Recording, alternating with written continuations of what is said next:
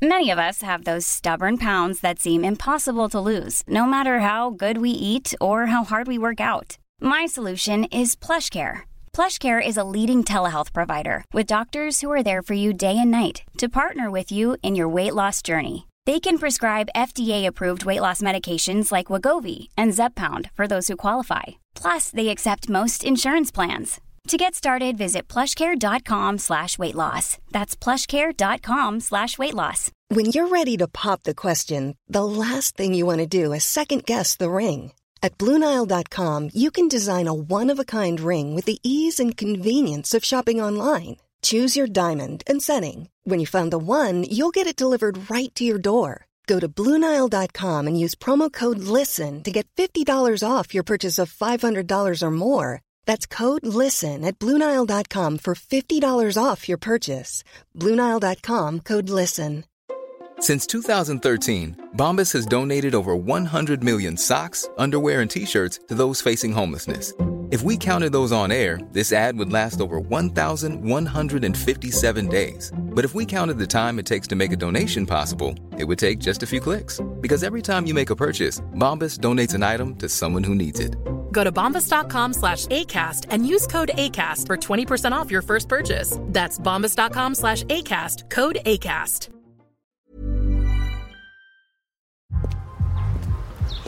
The only thing better than grinding all night for your side hustle is your roommate picking you up with Mickey D's breakfast. The perfect pickup deal. There's a deal for every morning at McDonald's. Right now, taste breakfast perfection when you get a warm and savory sausage McMuffin with egg for just $2.50. Price and participation may vary. Cannot be combined with combo meal.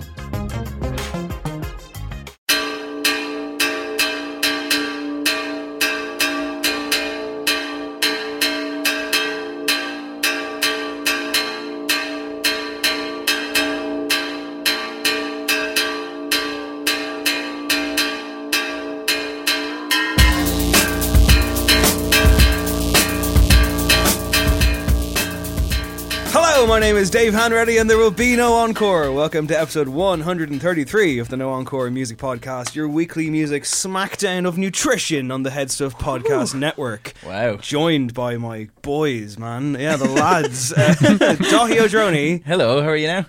Colin Regan. What's up, brother?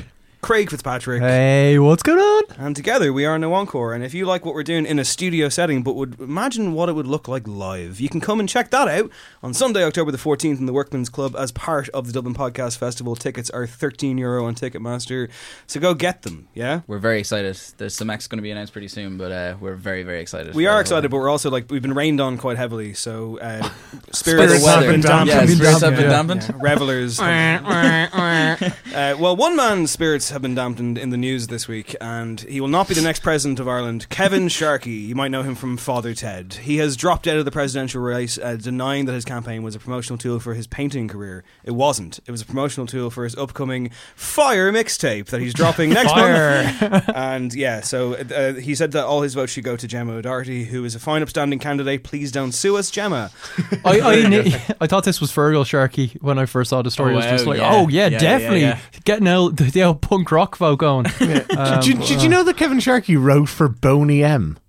Did he really? This is true, yeah, and the Boomtown Rats apparently as well. Oh my god! So yeah, maybe he should be president. Maybe we should bring him back. No, the No Encore candidate for the presidency of Ireland. What could go wrong with appointing some sort of pseudo celebrity as How president? many people are running for it at this point? I've been avoiding it like the plague. I think it's all of Dragon's Den and Gemma O'Doherty. The entire cast. Seriously, right? Trying to explain to Nina a couple of weeks ago that the Irish version of Shark Tank had supplied 3 of our presidential candidates was incredibly difficult.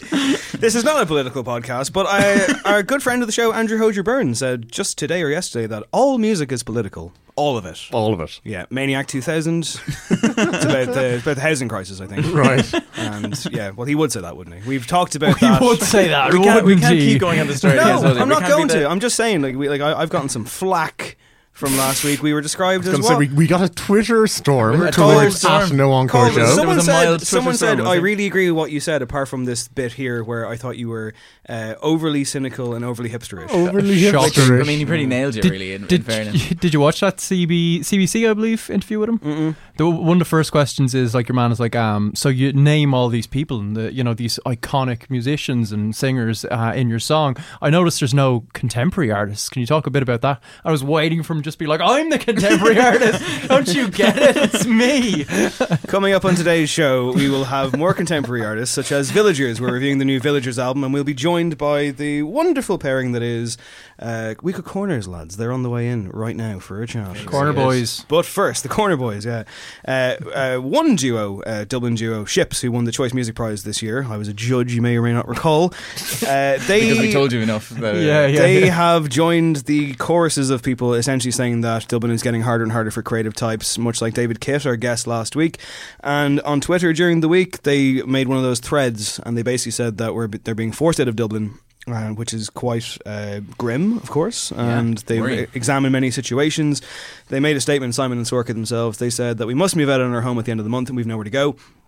We've been searching for 3 months now and are completely priced out of not just Dublin but anywhere within an hour radius of the city.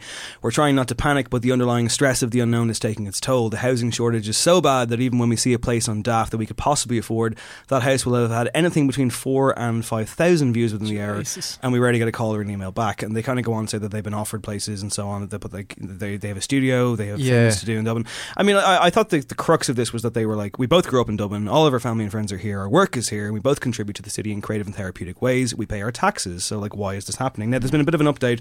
They spoke to Ed Power in the Irish Times, bit of a sensationalist headline there where it was kind of saying that, in 10 days they will be homeless. It's not 100% accurate, but they did say, look, our situation echoes thousands of others across the island. What's happening with housing is irresponsible, short-sighted, and holding back so many people from having a basic standard of living that includes an affordable place to call home. It's becoming a bit of a recurring theme. Yeah, it's a bit of a pattern here. Absolutely. I think they nailed it precisely though when they said that what's happening to them reflects what's happening to thousands of people. And I suppose there's, at one level, I try not to specifically look at musicians struggling rather than, teachers or butchers or whoever else is Your struggling. thing for butchers. I mean, I love that. Can I just say, I really thought you were going to say candlestick makers. Right, okay.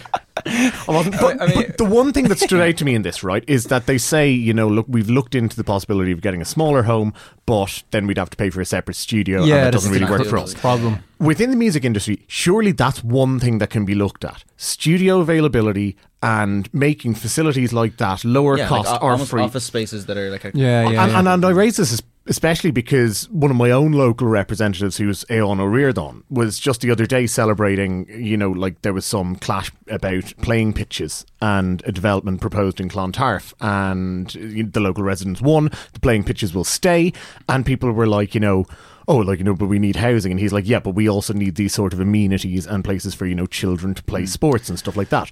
But in the same way, surely things like music studios of course could be addressed. Never going to happen though, really, is it? I mean, there's forget about just, artistic and musical spaces. There's such a huge lack of communal public spaces in general in Dublin and the country at large. And I guess you come back to the problem with the rent prices. I mean, if you look beyond the government to try and organise these spaces so people kind of share, it comes back to just, rents are so exorbitant. I don't know what's to be done. There's a really interesting thing about this as well, is that I keep seeing in like comments in these kind of news stories where musicians are kind of saying that we literally cannot survive in the city.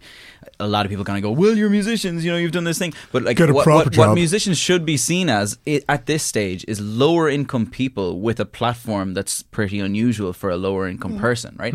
So like say Ships, for instance, is a perfect example where like as musicians, you're just generally considered a lower income household or whatever. Yeah. But you also just so happen to get like newspaper coverage or news story coverage because you're a musician. So it's got this like really weird thing where if anybody's looking at musicians and kind of going, well, why are they like, why are they the people who are everybody's getting so up in arms about? Like, they are technically right now a voice for a lower income household, which is a really weird situation to happen because that's never happened before. I mean, it's the interesting fact that I don't think that they haven't come across to me as being woe is me about the situation. If anything, I think they're quite level headed. However, the reaction can spill into that, and that can actually develop into some kind of weird stigma towards musicians and creative types who are like, oh, again, as Colm kind of joked there, get a real job.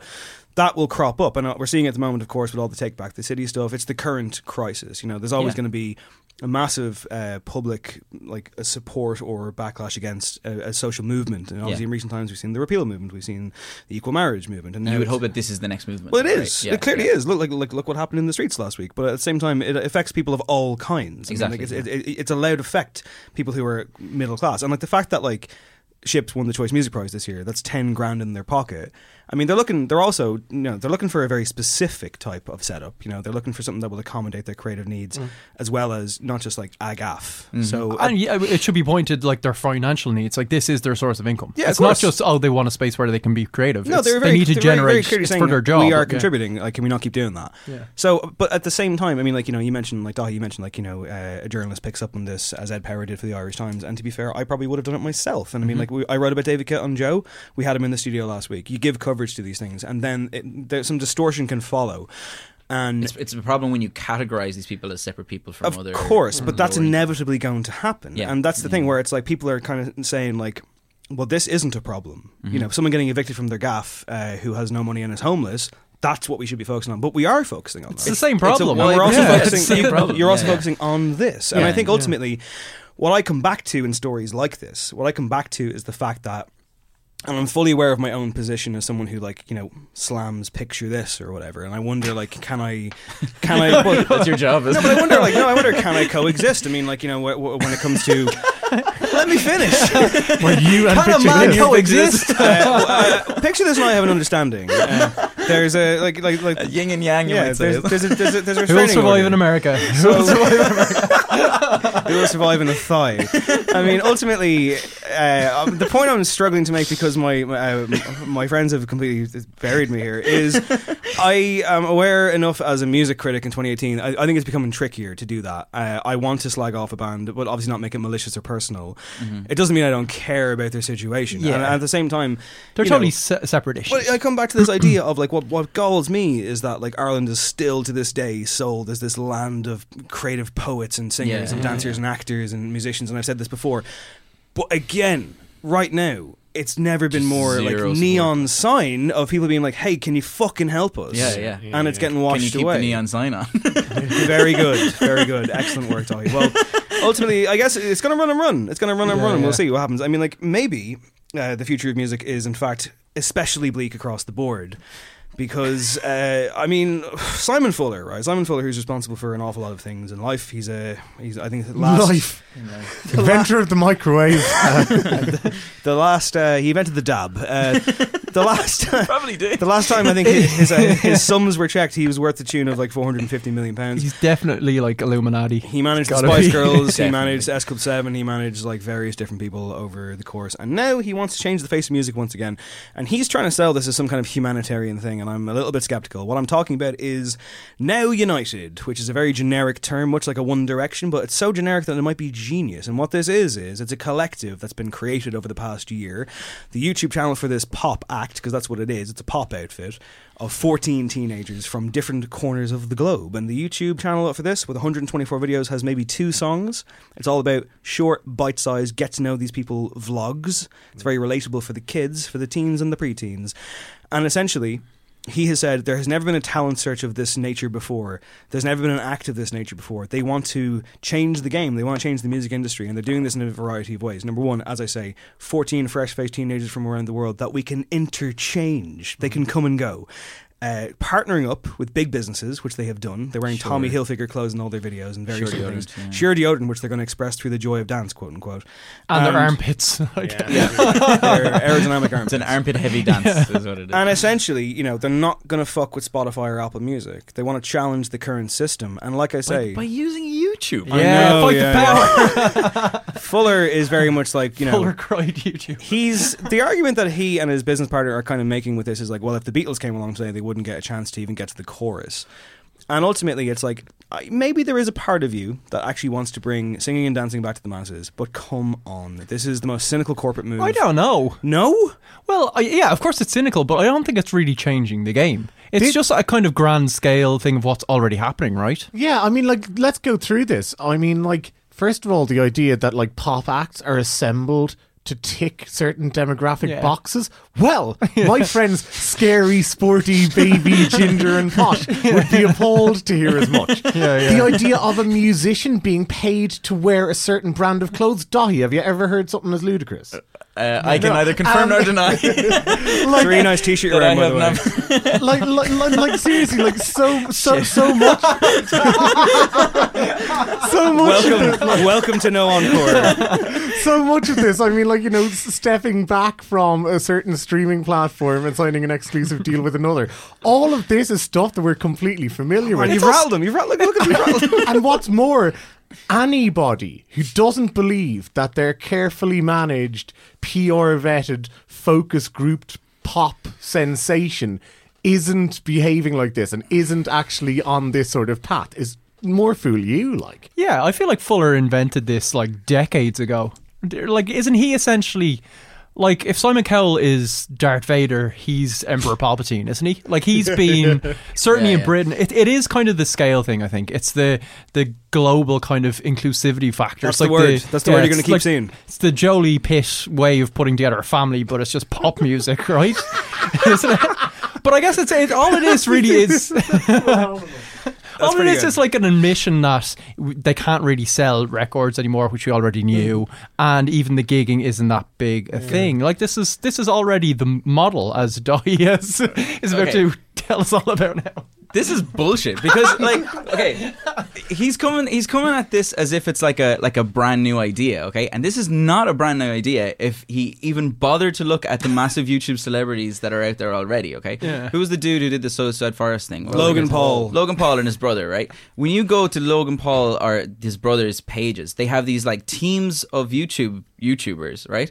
And they release music every couple of months. They sell merch. They do the whole thing. They work with brands. This has already been done. He's like completely like missed the boat on this. And if you've looked at the video that they released, right, it is the most ham-fisted bullshit I've ever fucking seen.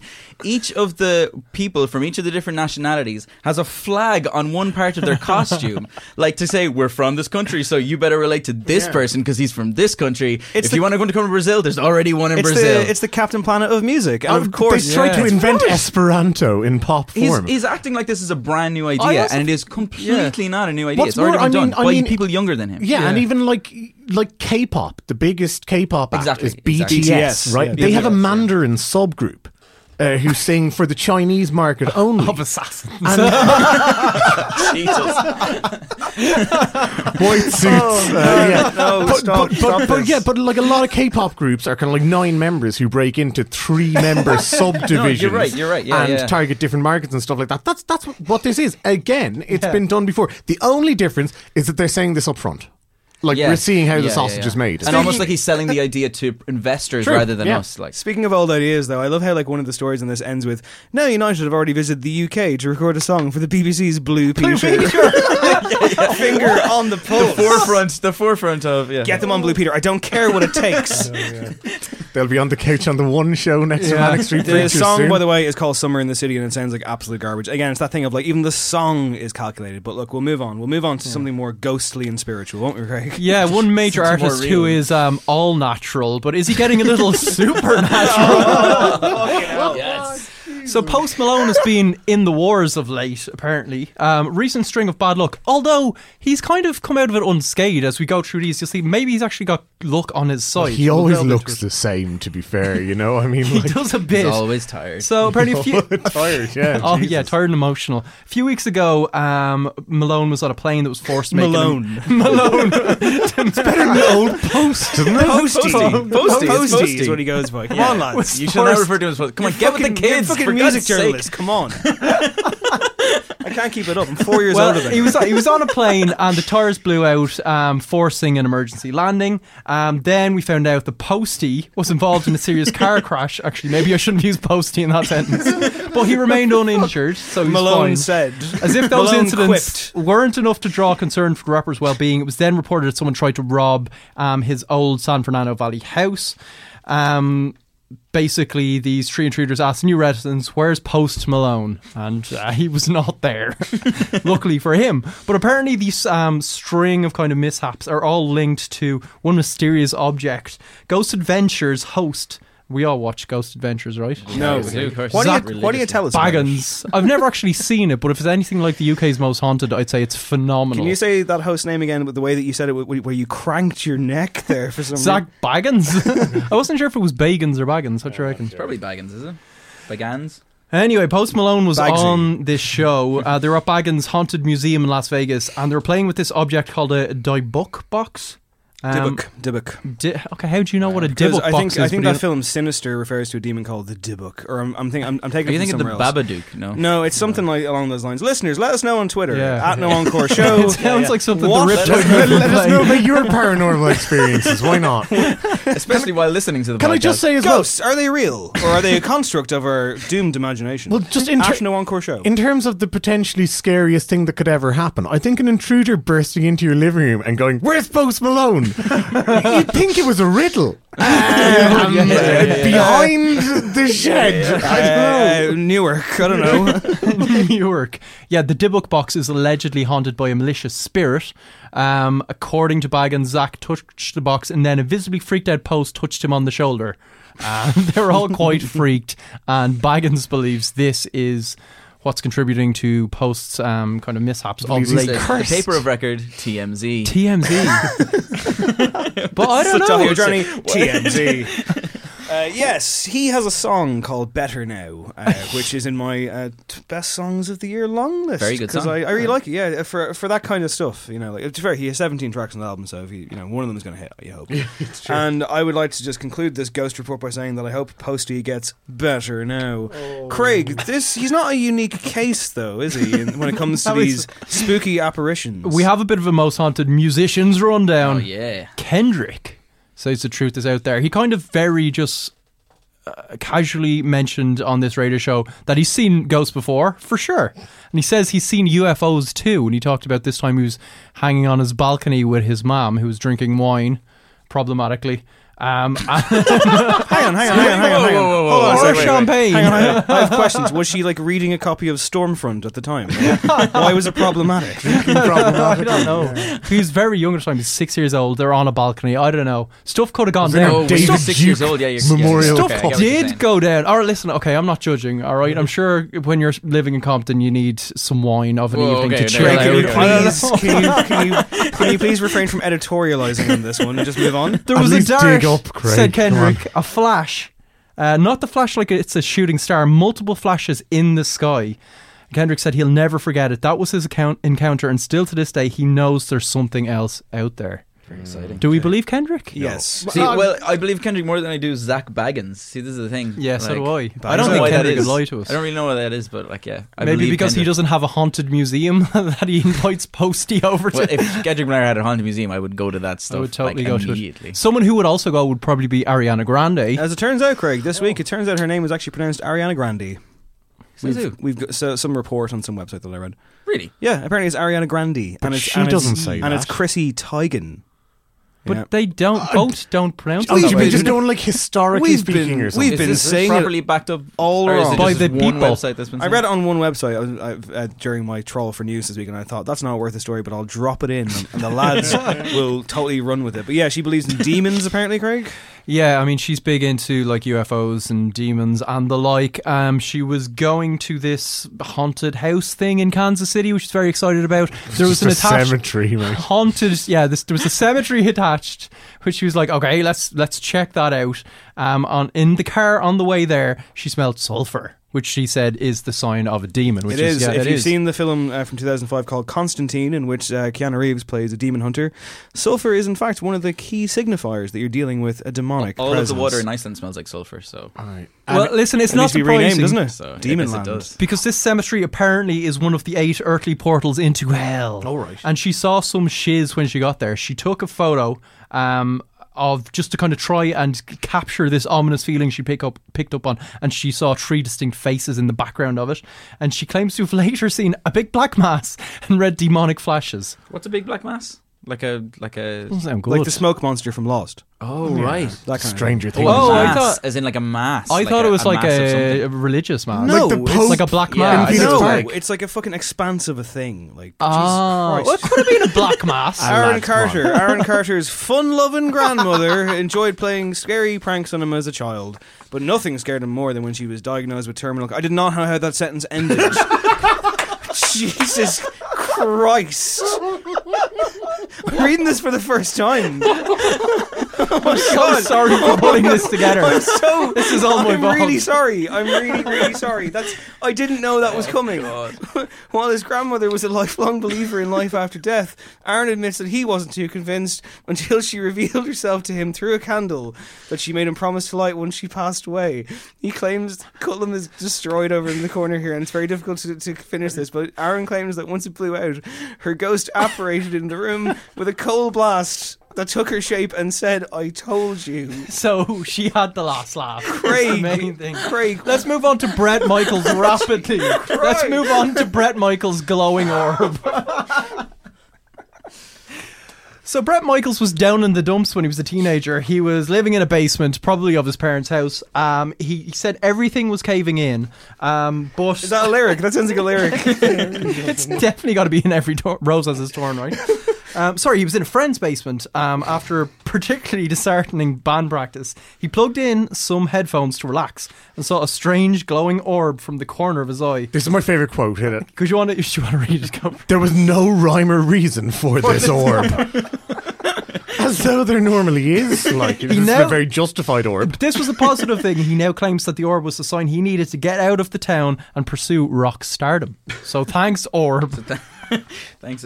So then there was rhyme or reason to the orb. It was basically to get him out of the town. Yeah, let's just wrap this up with Adele's mansion is haunted, Meatloaf saw a ghost when he was recording Bad Out of Hell, and Sonny Bono still visits Cher. And that has been Most Haunted Corner. We're never, ever bringing that segment back. So I hope you very much enjoyed it. Real quick, Pussy Riot update, because I did speak ill of them around the time of the World Cup final when they rushed the pitch for a protest, and I was like... I think we all did, yeah. And I was like, it is the World Cup. It was the World Cup final. Like. Yeah, and I was like, 15 days in jail isn't enough for them. Now, however, I did not want anything horrible to happen to them. And unfortunately, Colm, that is what has happened. Yeah, absolutely. Peter Veselov was poisoned before falling in Russia last week. It has been confirmed, it seems. The Russian-Canadian member of Pussy Riot fell ill last Wednesday, and very seriously so as well. Began to lose sight, speech, motor skills and memory. And apparently was poisoned, and obviously fingers are being pointed towards the authorities in Russia. Yeah, and just obviously some shady dealings around all of this. Like doctors refused to share with his kind of friends and family any papers on the state of his health. He's actually been transferred from Russia to Berlin at the suggestion of a German doctor who knows his father, and basically his life is still in danger in Russia, yeah. Not great. No. Pretty bad. Dangerous manoeuvre on their behalf, but a horrendous response, if allegedly the case. Hopefully he pulls through. Yeah. But we'll now swing. We'll cheer ourselves up. Let's cheer ourselves up with a tune. Attention, everyone. One. Shut up. Craig on Kanye.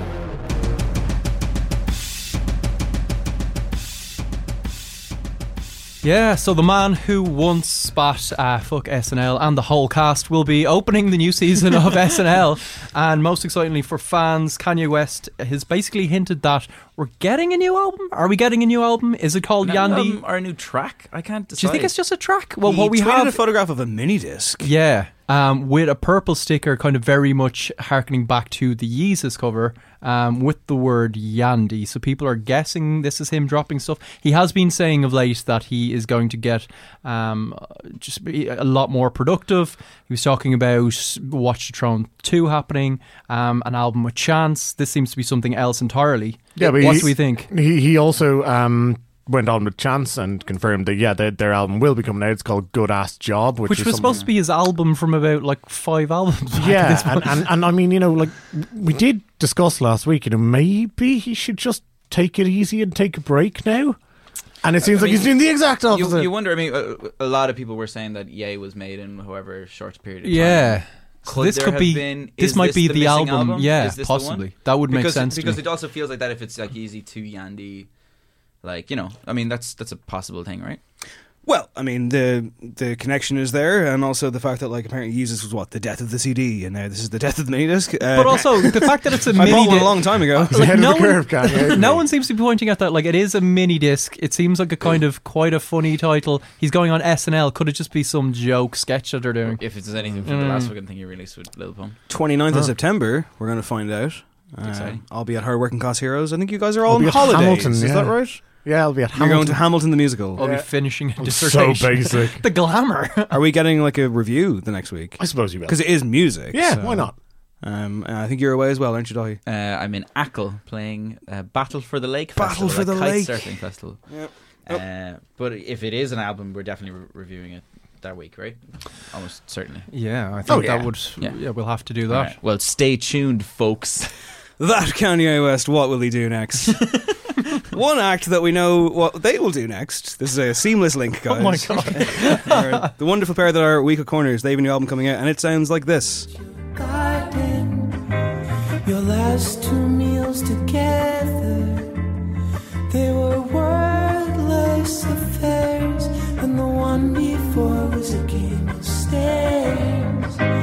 The weeks slip by like water, and the days congeal, and you can never. Hello, Week of Corners are in studio. They join us right now. Hello, guys. What's the crack? How's it going? Yay. Hey, guys. Hello. Welcome to the show.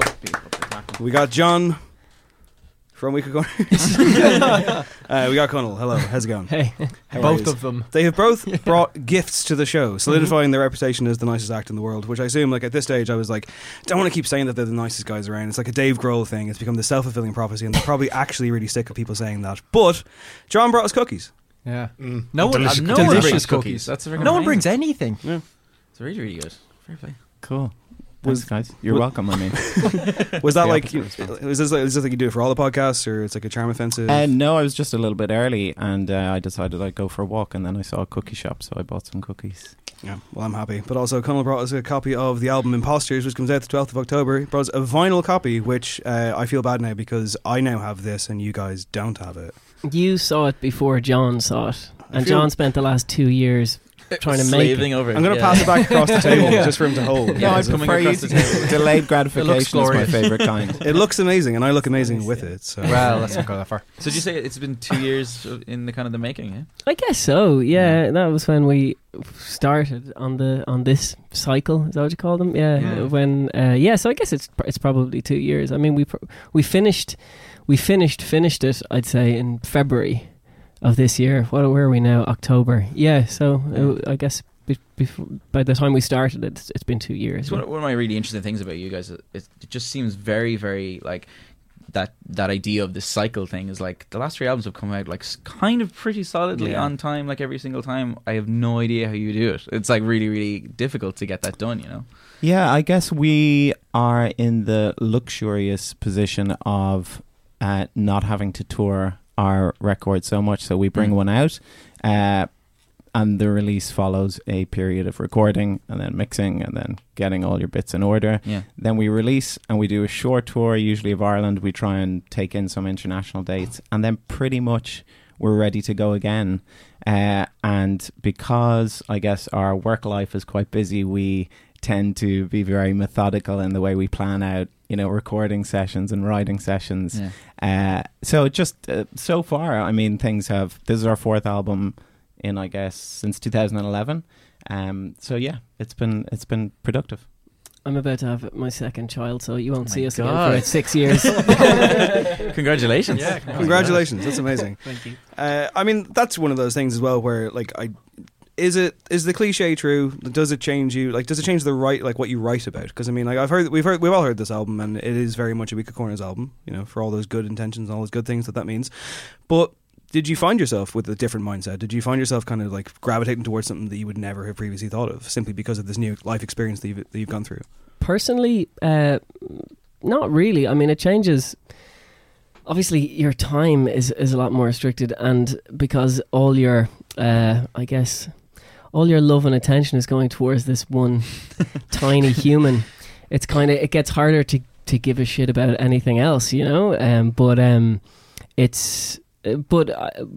mean, this band has been, you know, John and I's.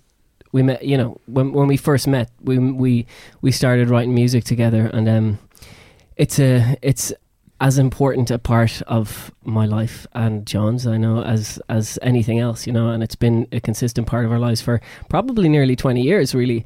So the having a child thing doesn't really change that, but I mean, it certainly shifts your focus and your priorities and all those other cliches. Probably puts things into perspective as well when people are like, you know, oh, we birthed this album, it's like our baby, and it's like, it's bloody not, mate. You have no idea what's it really like. Say that to my wife. Yes. Yeah, no, but it's like, and John, like, I'm just so lucky. I'm in a band with a guy who's incredibly understanding and is, you know, doesn't put undue pressure and does loads of the heavy lifting when I'm not doing it. So yeah, it's great.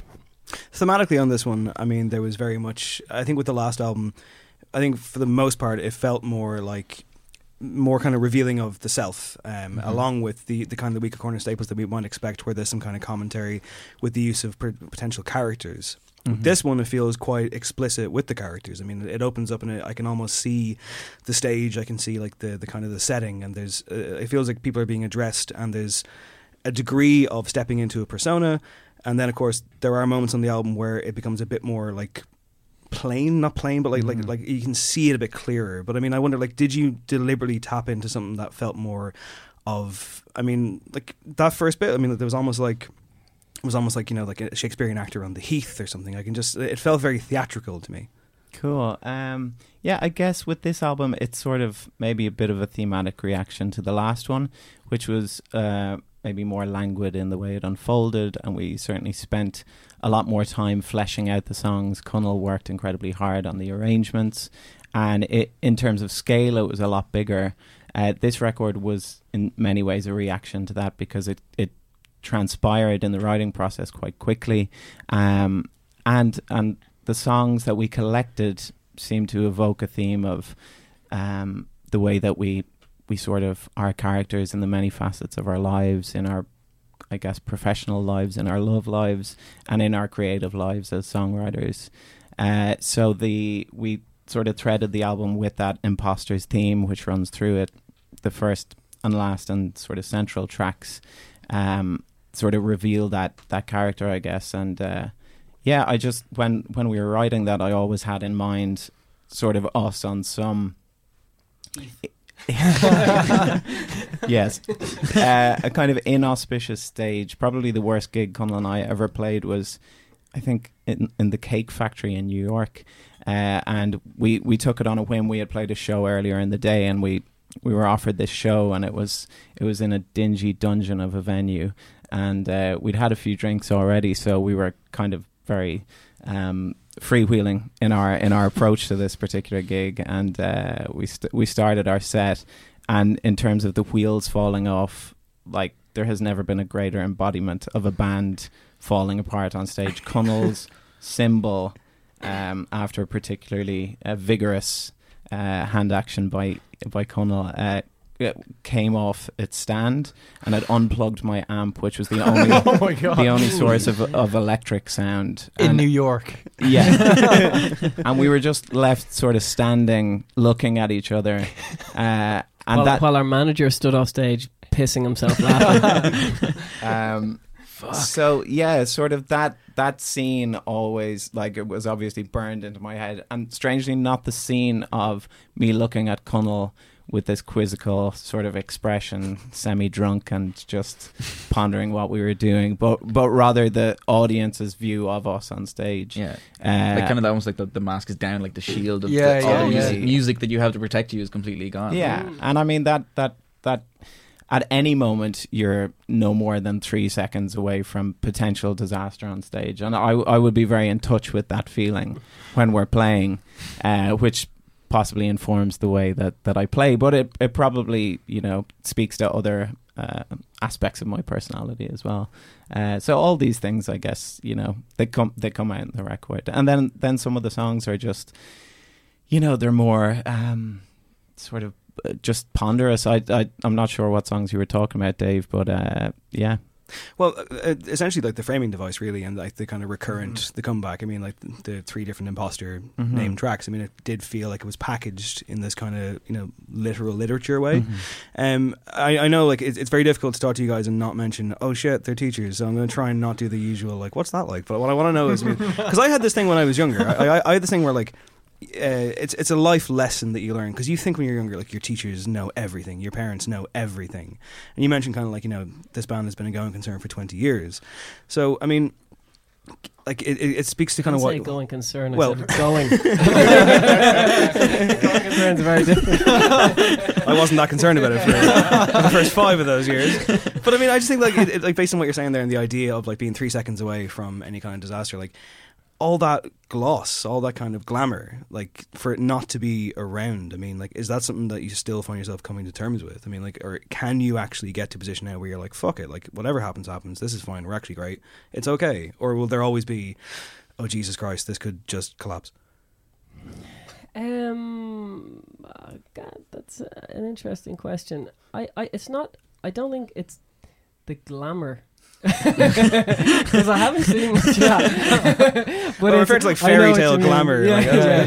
No, I think just the like, it's I don't think we're that concerned about whether you know, Weeko Corners and how it's perceived, if that's what you're getting at, and the sort of reputation maybe that kind we of have. I was rambling, so.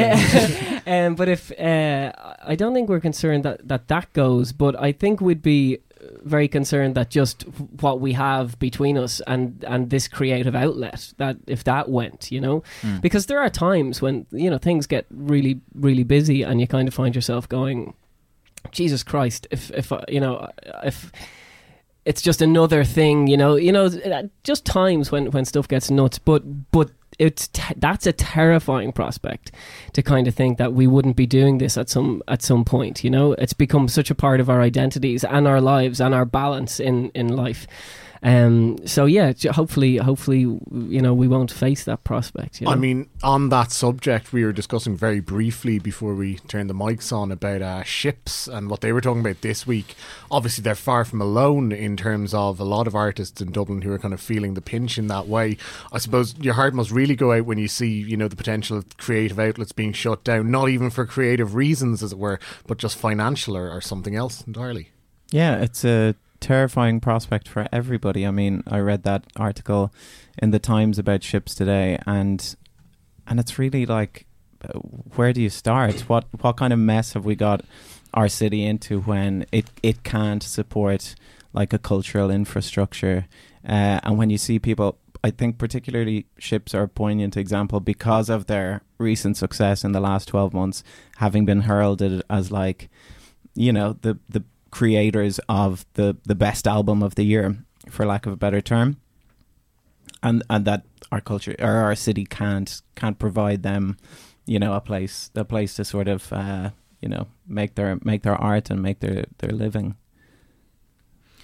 Yeah, it's fucking crazy. I mean, when you talk about maybe imposter syndrome or trying to always be thinking in the back of your head, this could all go wrong, do you think that's something that musicians are grappling with a lot now, where they increasingly, I mean, nearly all of them have to have another source of income or another profession? They can't just be musicians or artists. Does that bring kind of, I don't know, kind of a feeling that, oh, well, listen, we're not kind of stacking up with previous generations, or we can't be that devoted. It's a kind of, as you say, a juggling act that might make you feel like, oh, well, we can't be that fully committed thing. Is that a tough thing to juggle? I don't know. You're probably talking to the wrong band in a way, just because we've always done the two, done the two things. Yeah, we've never really had to think of that. To be honest, and we've always found the prospect of doing that alone just like so far from what we could, what is actually could be a reality. I don't know. I mean, just because we know what our take-ins from our gigs and shit are, it's like, holy crap! Like, you're looking at the budgets, we're looking at the numbers, just do not stack up at all, So, but like for people that do, and like for people that do just pour every ounce of their being into it, it must be terrifying, But I guess we can only talk about it. It is almost patronizing for us to talk about it, because we don't quite. It hasn't been the way we've operated. We've always, our modus operandi has been always we have worked and always done music as well. It's just been part of the way we've done things. Well, sorry. I was just going to say, even aside from the financial thing, I think what a lot of people don't talk about is, with the lack of value that there is in music now, that must kind of play on people's sense of esteem and stuff. Just when you're putting out this stuff that you've worked so hard on, and it's just like the tap is turned on and anyone can freely access it. You're not getting that sense of, oh, someone has actually gone out of the way to put this monetary value, even if it's not kind of, buying you or supporting you completely. It's that sense of, oh, I'm valued in a real tangible way, I guess. And it's so true. And we're still enthralled to the heritage acts. Like, they still come around every year and do stadium shows, and our parents probably identify that as what the music industry is. And people have very different perceptions of what you can maybe achieve as an artist, but from where we are, it seems that people are really struggling to just get by, to put out records. We're lucky that we're on a label that's incredibly supportive of us and our weird sort of work-life rock balance, and the work-life rock. It sounds like a really bad decal someone would have on their wall. Live, laugh, love. I shouldn't have said that. I loved it, man. Rock balance was pretty good. Rock balance. But yeah, it's I guess it's scary to think that you could be. Yeah, for us, it's actually quite a terrifying prospect that we would be relying on this album to get us to the next, paycheck, or to make rent next month.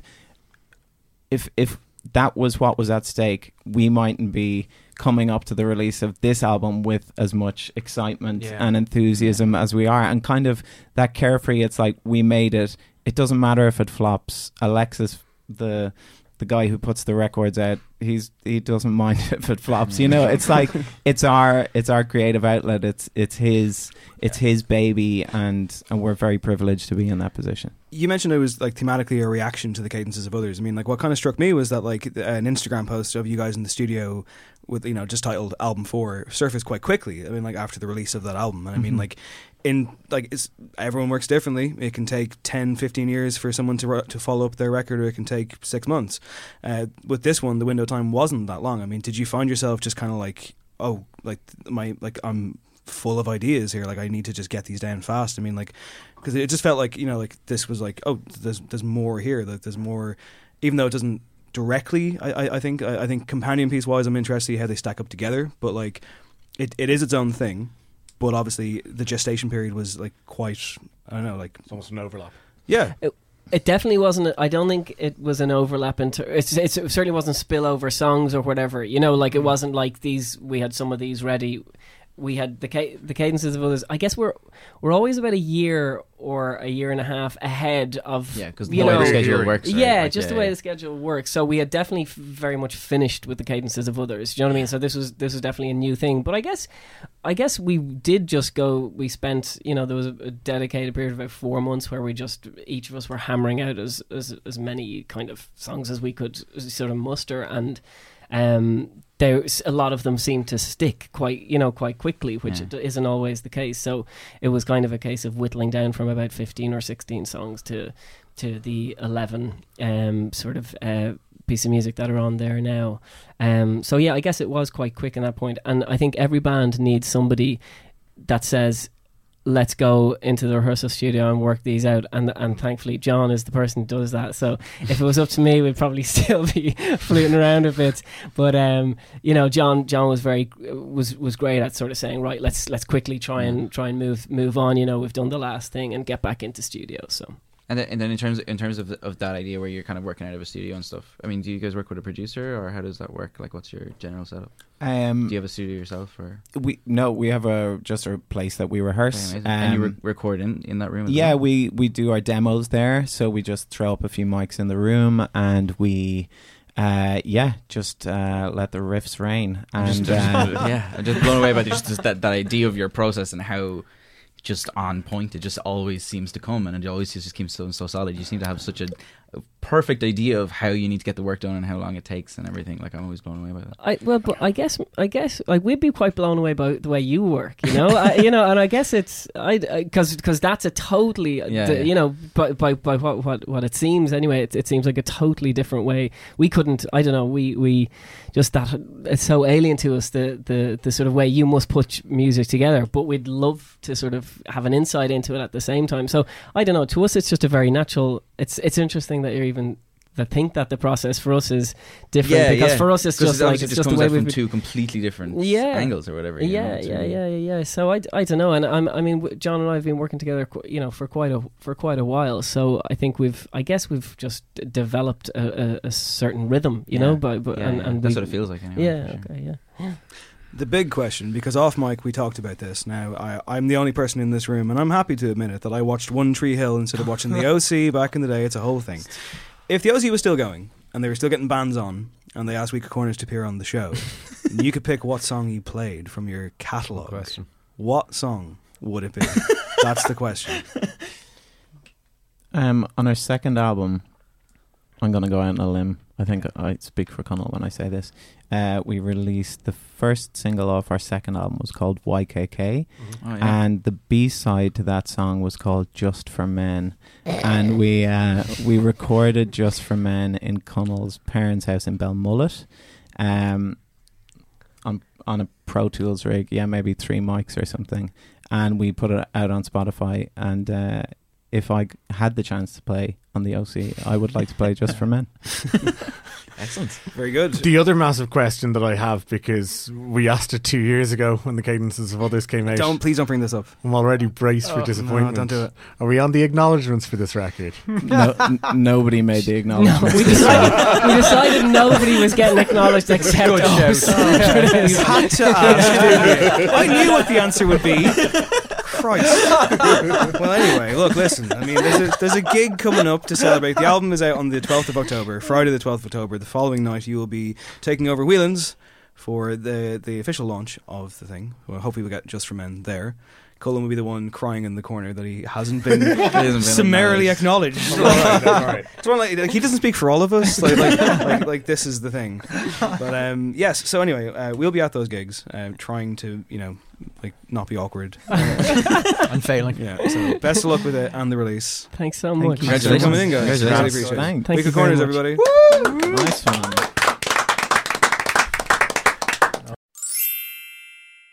Up next, our album of the week. It's Villagers. It's the art of pretending to swim. Let's dive in. As I feel it ripple and ready, it's on again. Alone again. Home.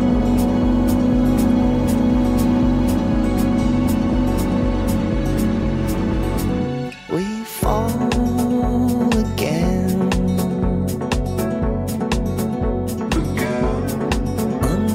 Spell again.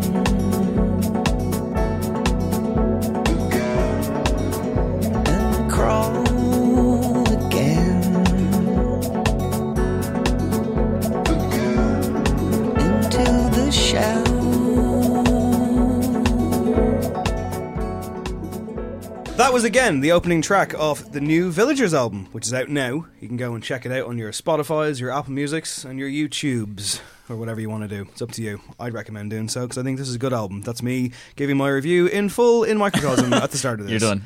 I'm done. Who else wants to talk? No, it's great. I really like it, but I'm reverse flippant opening. I'm reverse engineering. That's what I'm doing this time. Okay. So yeah, we're big fans of Villagers at this table. Colm and I had mentioned very briefly in our kind of exit music reports recently that we'd heard it. We thought there was some new bells and whistles, and we were going to hold off in case you did a full review, which we're doing now. Colm, do you want to expand on your points? Yeah, I mean, from the first listen, and indeed from the first track, as you heard, I was kind of caught by this album because after Darling Arithmetic's perhaps slightly more stripped back approach and what seemed to be obviously a very honest and very personal album, but this seemed to be far more wide-ranging in its scope. It seemed to tackle kind of, one of those like life, love and everything else sort of, thematic sort of records where faith and God and technology and a lot of things like that are touched upon. And to be honest, to me, it just sounds like a fourth album that is in the best way possible comfortable with where he is and what he's capable of doing musically, and slightly liberated in that sense to sort of push the boundaries further than he probably has done before. Yeah, I've got some problems with the seagull noises that open and close this album, because I thought we were all on board with just hating seagulls around Dublin, right? Like, why ruin natural sounds, man? Natural sounds. They're great. They're great. You can't beat them. Ruin what is otherwise an album I really can't find many faults with at all. I think it's a great. He could have had pigeons on there. I prefer pigeons. Are you fucking joking? Oh, I'm sorry. Pigeons don't attack you. Rats with wings, man.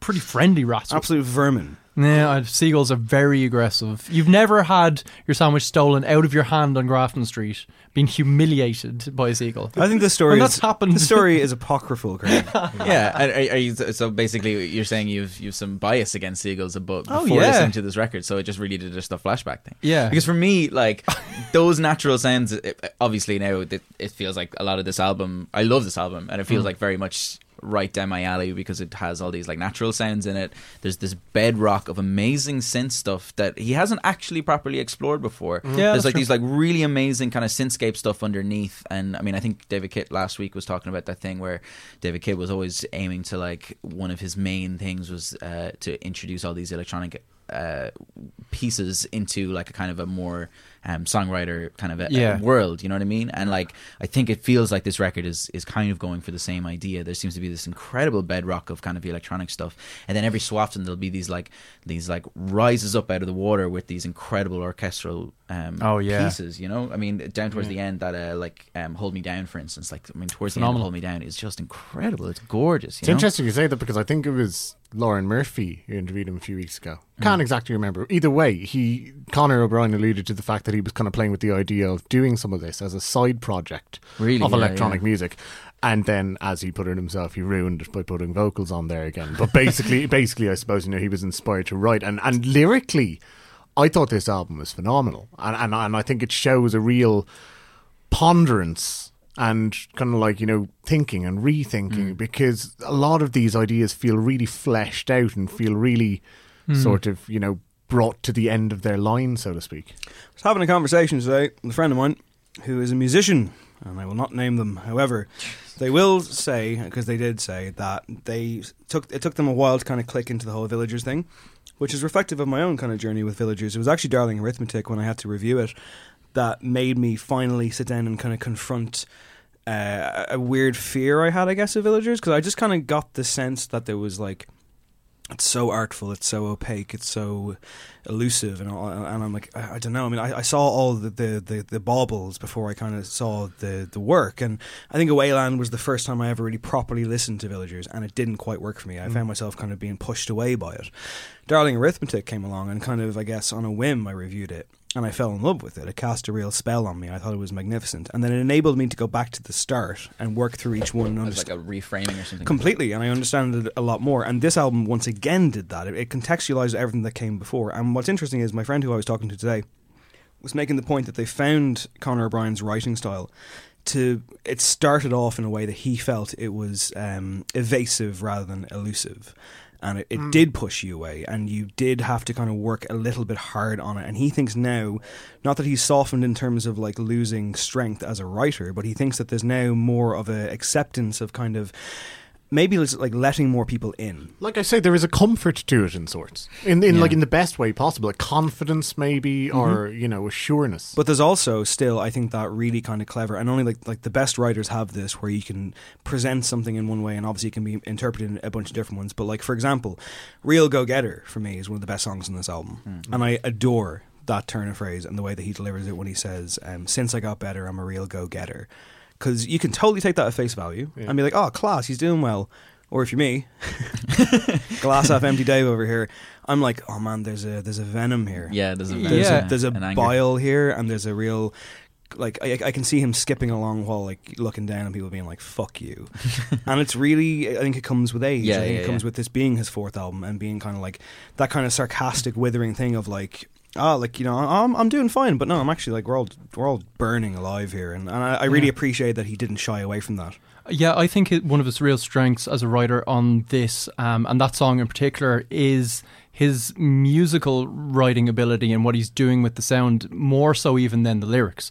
Because on a track like that, you have those lyrics that have a lot of venom and there's sarcasm there, and yes, that's fine. But he undercuts his own kind of arguments that he's forcing, kind of facing you with this rhythm and kind of glitching and falling apart of the drums that just like it's real kind of musical narrative, which is kind of, there's a lot of flourishes and just great touches sonically on this album, but kind of what's most striking is how it actually all feeds back into the lyrical themes a lot, and it tells its own story. It's not just like, oh look, this cool little toy I have that can make these great sounds. It's all kind of coming together in the song. And whereas I thought like Darling Arithmetic was so stripped back and so personal, and maybe possibly the lyrics on that one did a bit more for me, but I remember like talking to him at the time, and with that album he said like, I don't want to have any tricks on this, I don't want any trickery, I just want it to be completely laid bare.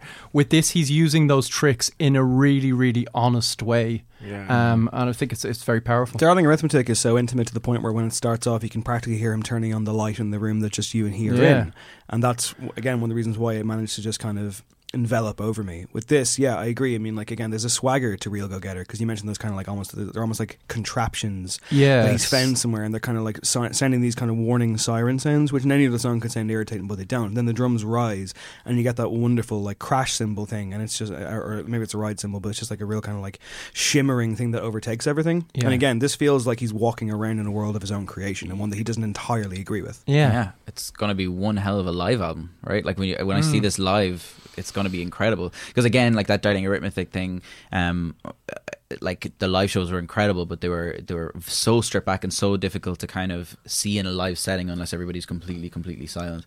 I think this thing is going to be an absolute monster for the rest of the year. When he plays live, it's going to be incredible. Yeah, he's teased that the live show is going to be something a little bit different, that it might take people by surprise. We'll have a chance to talk to him about it, because we're going to be having him in studio, and you're going to hear that next week. Very exciting. Yeah, that's right. Lots of questions for Connor. Indeed. Including, what is the real trick of the light? But I mean, do not ask him that. Do not ask him. But no, but like, I like that. Like he can kind of mix and mesh with those. I mean, like a trick of the light is kind of like when it first came out, it was this kind of like, ballady, almost kind of old country thing. But again, there's so much more going on, like beneath the surface on this one, and that's really difficult to kind of craft that way and kind of still manage to produce a song that will also go over on a surface level. Like you don't need to question things on like if you don't want to, but at the same time, there's so much scope for that as well. I think at this stage of his career, like I mean, he has like he always had the pedigree. I think that was never in question, but it would have been very easy to just retreat to the idea of what a Villager song is, and I think if anything, he's managed to expand that definition with this one. So for me, it's an 8.5 out of 10. Yeah, I'm going to give this the full 9, sure, why not? Because I think really, as maybe Dai pointed out towards the start, in that second half, it really just takes on an even greater scope. I think it holds together really well as an album. That Hold Me Down track is fantastic. You're almost like, just finish it there. And then 8 is even a better kind of coda. So yeah, 9, I think it's a fantastic work. Yeah, I'm going to go for a 9 as well. It feels like one of the only albums that I've reviewed for No Encore that I will completely come back to, like pretty much again and again. I can't wait to kind of really get into this when I hit Spotify. Yeah, it's an 8.5 for me. It's one that I will more than likely continue to go back to. And while it is very early to make this call, it is hard to see who will beat him to another Choice Music Prize. Oh, wow. Setting it up. Setting it up. Gauntlet. He's saying it now. He's saying it now. As Cullen makes his play to return to the Choice judging panel, we will make our play for the songs of the week. And it's time for that random numbers game. Yes, it is. Dahi, a number between 1 and 5, if you please. Let's go for an old 3, I suppose. It's Young Upstarts, Smashing Pumpkins, with a song called Silvery Sometimes, open brackets, Ghosts, close brackets. Snap like a dragon, dive like a pelican. Kingdoms if my kingdom come. Skip like a prophet, spit like a poet's gun. But say how can this go on? So every time this latest iteration of the Smashing Pumpkins releases a song, I see a headline on some American website going, no, really, it's good, I swear. And I'm like, it's just going to be more of the same. And I'm not saying this isn't more of the same, but I think it's good. I think it's got life in it. Billy sounds like he's having fun. It's all right. I mean, you know, like it's not terrible by no means. The problem is that at this point, the Smashing Pumpkins, both because of the very genuine quality of their older work and the sort of iconic status that they've gained both throughout their careers and through their absence, means that it's going to take something absolutely extraordinary for anyone to go, fuck yeah, 2018 Smashing Pumpkins. And, you know, this song was probably never going to achieve that. So, you know, to criticise it for not being that feels a little bit trite, to be honest. Yeah, I mean, this one really evokes 1979. Which is a very good thing. It also evokes a bit Dakota by Stereophonics. Right, wow. It evokes Zwan. It is very Zwan-y, and I always had a soft spot for Zwan. And honestly, it's a great song. I think, yeah, Billy's writing's been very strong of late. As you say, he sounds fully committed to it and enjoying it. His voice is great. We don't hear a lot of Jimmy Chamberlin on this just by virtue of the kind of new wavy track it is, but I thought this was a good pop song, and I believe we're getting an album of 8 tracks. That's the plan. He's been working. He's running the National Wrestling Alliance these days. Oh yeah, as well. Is he still doing that? Yeah? He's still doing that, and that belt currently means more than it ever did. So it's all coming up, Billy Corgan. Yeah, I mean, I keep forgetting that I like Smashing Pumpkins. Like, every single time a track comes back, I'm like, yeah, this is class. I think this track in particular is quite interesting because you can tell that they have recorded his voice in a much more modern way than they usually would. And if you ever listen to it, his voice is like way more forward in the mix, which brings him like way more forward. And where you're saying like it sounds like he's having fun, like you're like right up in front of it, which is, I mean, if we are going to say that like they're going to have to try something different or move on and try something different, I mean, new modern recording techniques and trying something stronger like that would be a really good way for them to go. Alrighty, is that me picking the number? Yes. Number 2. It's All Twins, who we said we probably wouldn't talk about ever again on this podcast unless they mixed it up. They have. It's called Hell of a Party.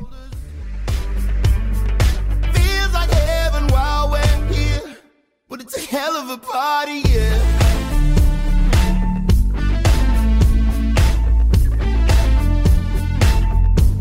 It's a hell of a party, yeah.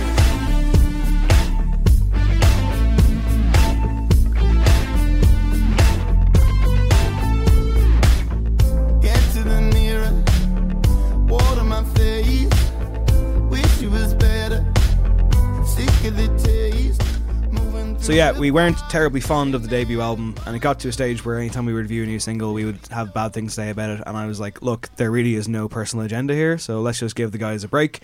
They've taken a bit of a break. They've kind of recouped and, you know, changed things up. They're working with James Vincent McMorrow on this one in the production capacity, although I can't quite hear what he brought to it. They appear to have morphed into Chromeo on this track. What? Really? The vocoder, man.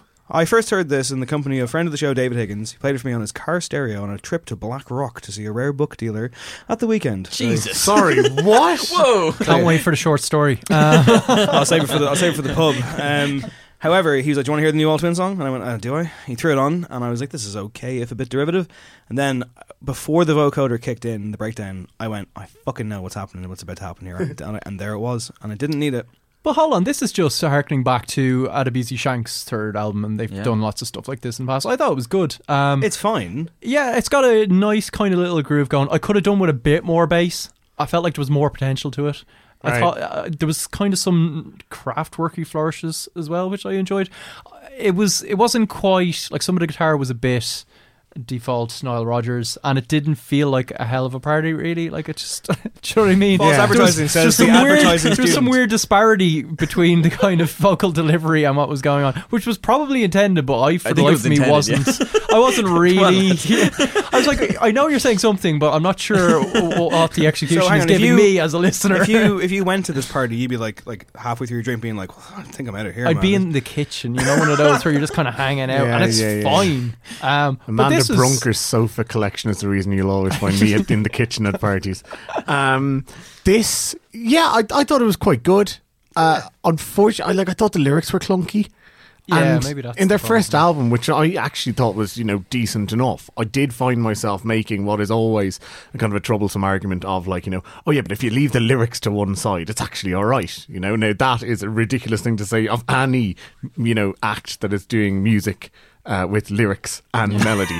But it does get tripped up a little bit in that aspect again. But I thought it was okay. Yeah, I thought it was okay. Yeah, I thought I kind of disagree with you, Dave, where I think you can hear the James Vincent McMorrow kind of influence in some of the parts. I mean, especially like kind of the way the drums are and the way the guitar works. There seems to be this kind of like a bit more of a kind of a groove run that James Vincent McMorrow has in his stuff. It's a funny one. Yeah, like I'm still kind of a bit trying to figure out like who's this going for. I mean, I kind of really liked the first album because I felt like it was like this like really kind of very strong kind of pop album that it was bombastic. That would be aimed towards a kind of a younger audience, I guess, right? And like, I mean, that's definitely who came to it, I mean, they have a huge following in Ireland and in the UK, and like they do really, really well.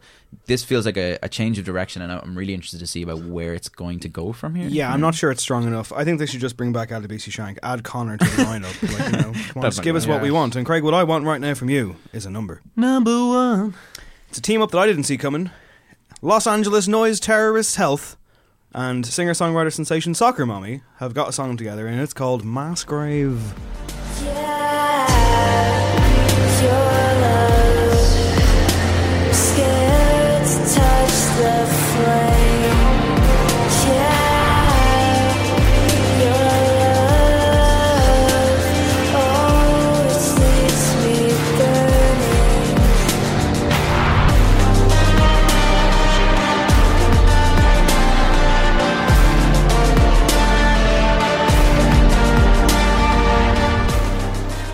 So, Health, big fan. I mentioned on the podcast before, they have a very certain style, kind of washed out, dystopian haze. This track is the most Dave track of all time. It's like this was the first track in the Spotify playlist on Friday when it came out. Of course it was, yeah. And I was like, straight up, and I was shaking it. And we've had about like 10 or 12 tracks come in, and I've had that at the top. I was like, this is not leaving it. This spoke to my language. I love it. Am I the only one?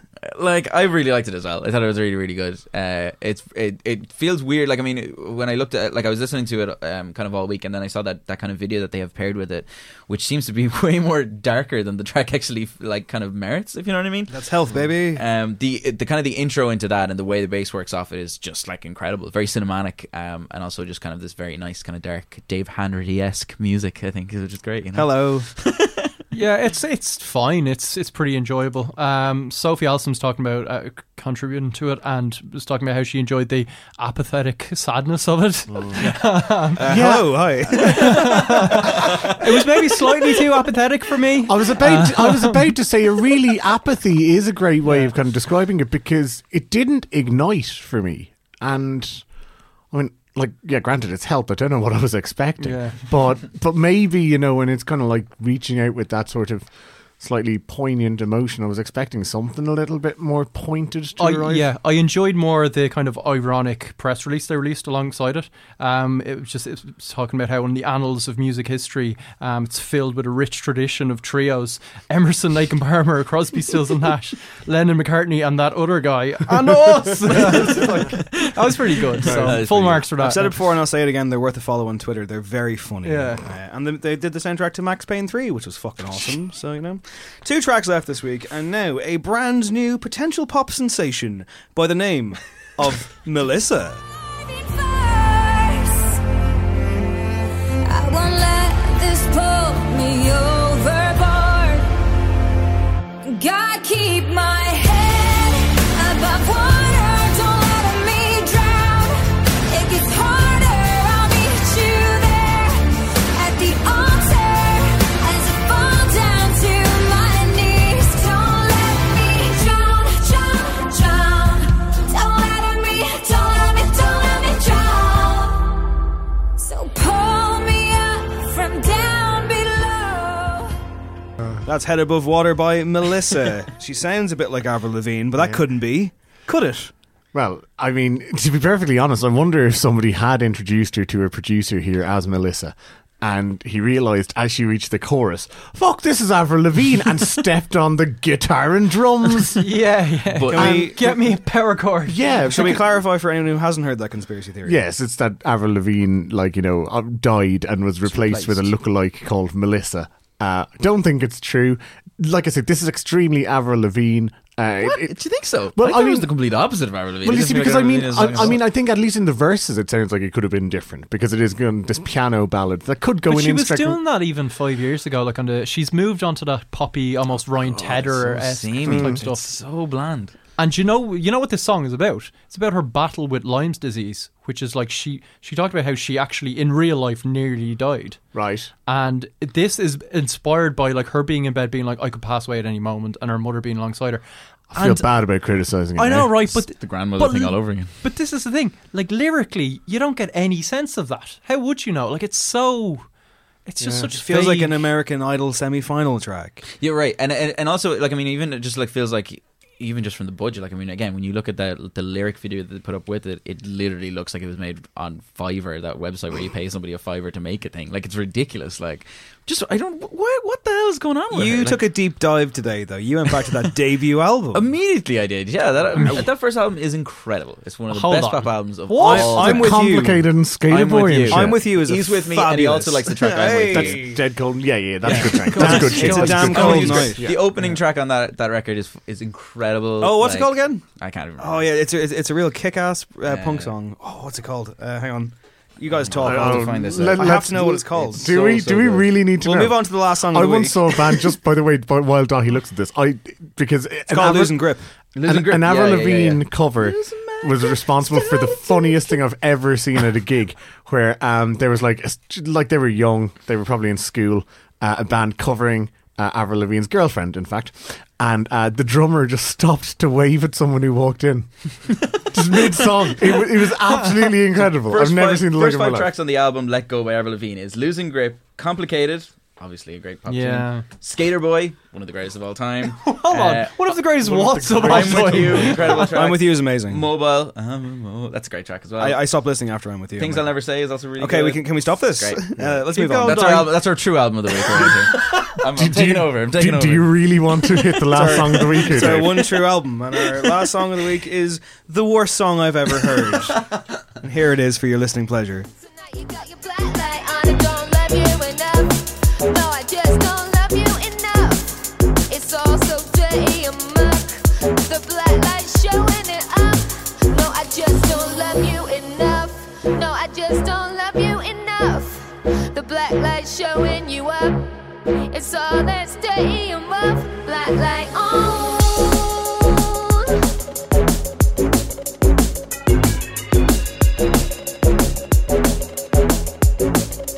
Black light.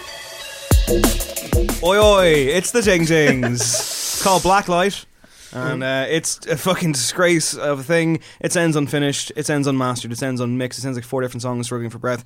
How is this actually a thing in the world. What is going on? And the fucking drummer dude is still wearing those cool shades, and it's bro. still the same for members. Like the two of them, yeah. Are you shocked by that? It sounds like she wandered into a music shop and was just like messing around with a Casio, and she'd never done anything musical in her life. It was just absent-mindedly. Or like that they've completely missed every single like tradition and like convention of what music is. Like, yeah, so strange. It's really freaky. Like it's okay. It's like it's bad. It's like, but it's also like just really interesting. Like you cannot miss the mark more on modern music compared to this. Like it's I never got them though. Do you remember the critical acclaim when like a decade ago they came out with That's Not My Name, Great DJ and That's Not My Name? Great DJ was the only song of theirs that was even half okay, and it had a garage band. It had a garage band loop. Like, I listened to it yesterday and it's terrible. No, I was like, why? It's not good. It is it's not. I'm literally saying it's not good. However, in comparison. In comparison to That's Not My Name. Oh, listen,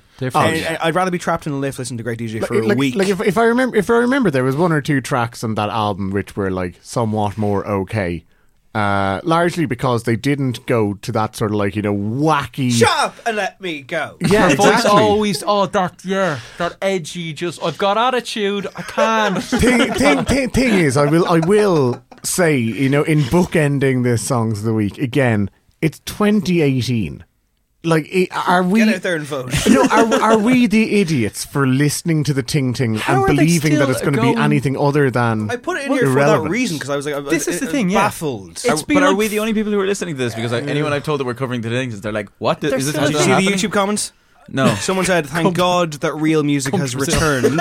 And yes, there was legitimately a come to Brazil. There was you've got huge fans in Mexico. But listen, I interviewed Jules Martino from the band. What a name drop, lads. Yeah. Clang. I had to. You've got a badass over here. Huh? I had to go back because this was about, I'd say, 5 or 6 years ago. It's the album before the last album, Jesus. right? Wow. Sounds from Nowheresville, right? And I remember doing the interview at the time and being like, this band aren't going to last. Like, they're falling apart. They had a record fully done. The record company was like, okay, we've got the promo all sorted. We're rolling out singles now. And they just deleted it because they weren't happy with it, right? I went back and got your man's quotes because some of them are amazing. Right? Amazing. There's a couple of bits here, right? Let's do it. So they decamped to Berlin and then the false start came. Oh, so decamped is such a hot press word, isn't so it? He said, once we got there, we were disillusioned because it was minus 27 degrees. Katie was like, I've just worked the hardest I'm probably ever going to work in my entire life to come to somewhere where it's absolutely freezing. I'm in the Eastern Bloc, so all I'm eating are kebabs and dodging dog shit. We just felt hard done by. There should have been a 3-week break where we went to New York and just had parties every night. I sound really ungrateful, and I just had quiet. And then he went on to talk about how they discovered their sound, and that's why they deleted the album, because they went to like Spain and they're like just listening to like musicians on the street. It was like the Johnny Marl thing where he's just like, yeah, just when I want to get the news, I just listen to the guy with the acoustic guitar in the street. Right. So this is brilliant. This is how long ago it was. Listening to music on our MP3 players made everything click. I don't really buy albums anymore. I've got quite a big record collection. It's all stored in boxes. That was the inspiration. I'm travelling around the world with Shazam on my phone and finding out who this damn artist is in bloody Istanbul.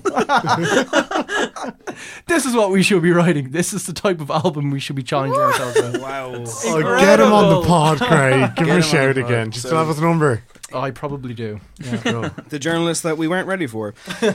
So that's the show, engineered as always by our wonderful sonic architect Eve Murray. Now, what else have we been listening to this week, guys? I've been listening to Pale Waves' debut album. We did the song recently. I gave it a spin actually as well. It's called My Mind Makes Noises, and I must say, very brave of them to put out the same song 15 times. No, right? No, it's true. Yeah, we covered that, and like it might actually be the best iteration of it on the album. That single Black. I didn't like this. Yeah, no, I mean, like I said at the time, I was like, oh, I like what they're doing here, and they have just done it over and over again. It's incredibly samey, and no matter how useful that trick is, it just gets incredibly tiresome. I've listened to the new album from Emma Ruth Rundle. It's called On Dark Horses, and it's superb, and everyone needs to go and listen to it. It's great. Moody, it's gloomy, it's atmospheric. She is an incredible storyteller, and it's excellent. Go get it. Brilliant. I'm listening to a guy I kind of slept on for the last, like, say, 2 years or so. I've said before on this podcast how much a fan I am of kind of those lo-fi beats to study to, like, hour-long videos on YouTube or whatever. And there's a guy who's basically done exactly what I thought would be perfect for the modern kind of pop music scene, which is basically he got those beats and is singing pop vocals over them. His name is Joji, Joji. Okay. And he has, like, millions upon millions of views on YouTube. I don't know how I haven't spotted him before. He's obviously there's a youth aspect of people from YouTube who are following him around the place and stuff. Do you know this guy's background? No. Okay, this is the guy who, as a comedian, invented the Harlem Shake. No way. Yeah. No way. Yeah. Really? He's a big YouTube comedian. That's how he's got such a huge following. Wow. Yeah. Okay. There you go. And yeah, he was the one who did the first Harlem Shake video. Went viral.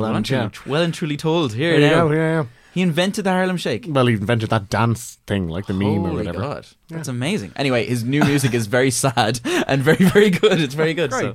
I've been listening to a Derbyshire instrumental trio who probably don't have quite the same following on YouTube. Crosby, Stills and Nash, Health and Soccer Mommy. Haiku Salute. And their album is There Is No Elsewhere, and it's fantastic. It's really, really inventive and brilliant. It's good listening. And Lowe's new album's fantastic, Double Negative. Yes, I gave that a quick spin, and it's brilliant. It's like they've totally changed up their sound. It's noisy gloriousness. It sounds like if someone like made The Shining again and wanted a different soundtrack. It's tremendous. It's actually kind of terrifying. Colin Morgan. Pale Waves is just about the only new thing that I listened to this week, apart of course from Weaker Corners, and Villagers, who we will have next week. Okie doke, we will indeed. So yeah, listen, listener, if you like the show No Encore that you're listening to right now, tell your friends, hit that subscribe button, smash that follow button. But no, it's coming to that time of the year now. It's coming to that time of the year when we're going to start. I've opened up a Google Doc, guys, and I've started making my songs and albums of the year long list. You fucking love this, don't you? To be fair, if I don't do it, no one's going to do it. You'll be fucking glad that I'm doing it when it comes to the end of the year, and I'm like, here you go, here's a reference point. All right, okay. I think it's going to be a really strong list. There's been the amount of times we get to that last section, and there's so many great albums that we just haven't been able to talk about. I'm not sure it's been a great year. So listener, if you're on the old Twitter box, as they call it, at No Encore Show, on something, tell us. At No Encore Show, and tell us what you think of the year so far. Tell me if you think it's been a good year or a bad year, and what you like and what you've really not liked. Let us know, and we'll read out the best ones on the show. We won't do that, but it's fine. We might do that. We'll give it a go. Exit music for this week is Roisin Murphy, who we're big fans of. She is back with a track called Jacuzzi Roller Coaster, and it sounds like this. Well, it doesn't sound like this, because this is me now exiting the show. My name is David William Hanratty, and there has been no encore. Here's Roisin Murphy. Bye, bye, bye, bye, bye.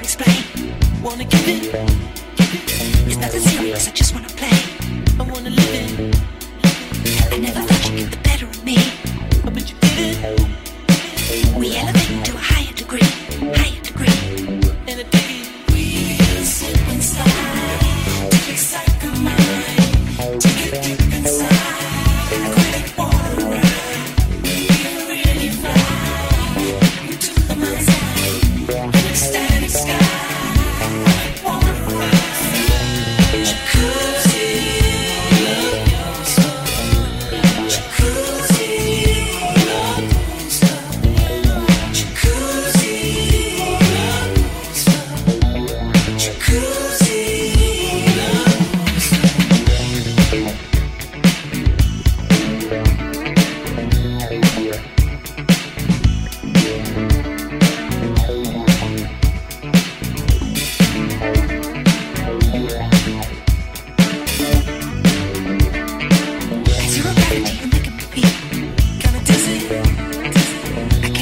Would you keep me near to come and visit?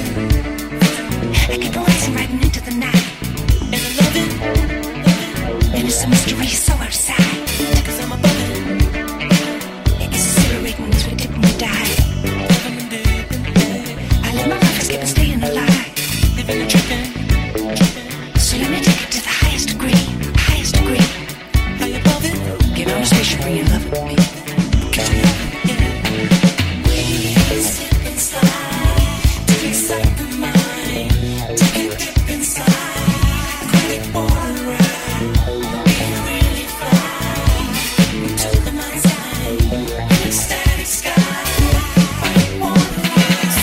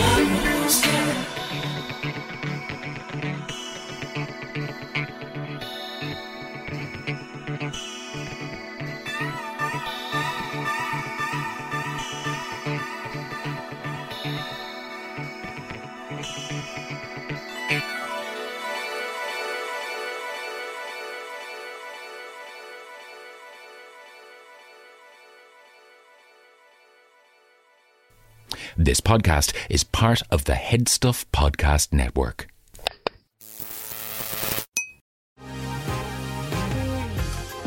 Been thinking about McDonald's all day. Can't get it off my mind. I can already taste it. Ooh, got my mind on my mouth and my mouth ready for some Mickey D's deal. There's a deal for every moment at McDonald's. Right now, get 2 of your favorites for just $3.50. Mix and match a classic McChicken, a hot and spicy McChicken, or a juicy McDouble. Price and participation may vary. Cannot be combined with combo meal. Single item at regular price. Even when we're on a budget, we still deserve nice things. Quince is a place to scoop up stunning high-end goods for 50 to 80% less than similar brands. They have buttery soft cashmere sweaters starting at $50, luxurious Italian leather bags, and so much more. Plus, Quince only works with factories that use safe, ethical, and responsible manufacturing. Get the high-end goods you'll love without the high price tag with Quince. Go to quince.com/style for free shipping and 365-day returns.